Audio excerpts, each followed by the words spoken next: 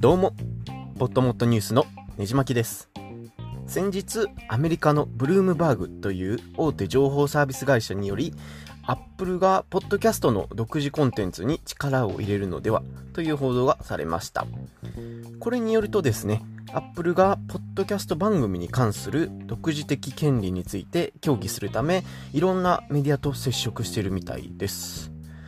今はですね、正直 Apple はポッドキャストの番組作りっていう点では非常に遅れをとっています。音楽配信サービスの Spotify とか Stitcher とか iHeartRadio、BBC などいろんな会社がですね、ポッドキャストの独自コンテンツを作り続ける中、ようやく Apple も重い腰を上げたような状況です。少し今更感はあるのですけれども、やっぱりポッドキャストのリスナーシェアが一番高い Apple が動き出すとなると、話は変わってくるんじゃないかなと個人的に思います。僕的にですね、というか皆さんもそうだと思うんですけれども、一体どんな番組を作るのかが非常に気になるところです。Apple はですね、非常にブランドイメージを大切にする企業なので、ポッドキャストでありがちなぶっちゃけトークみたいなのはあまり向かないと思うんですよ。なのでクリーンな、コンテンツが求められがちで、際どくない話題かついろんな人の注目を集めるっていう条件がいるんじゃないかなと思います。僕が予想も含めてですね、こんなんも聞いてみたいなと思うのを少し話してみます。例えばの話ですね。今年かな、2019年に、劇場公開が予定されている、2019年と2020年に劇場公開が予定されている007最新作だったりだとか、スターウォーズの撮影状況とかですね、ロケ地からポッドキャストで配信されたら非常に、話題をかっさらえるんじゃないかなと思ったりもします。あとはあれですね、ターミネーターの最新作も今年ですし、他にはトム・クルーズ主演のトップガンの続編も確か来年かなに予定されていますよね。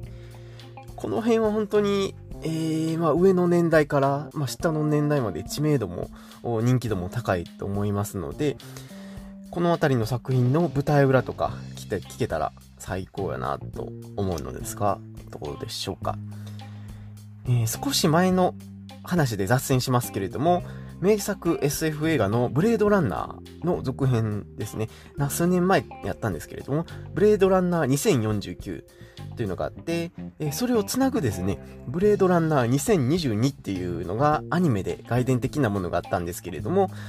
そんな外伝っぽいものを本編と少し絡める感じでっていう手法は割とポッドキャストでもありなんじゃないかなと思います。他にもですね、スポーツ選手の試合前の意気込みとかインタビュ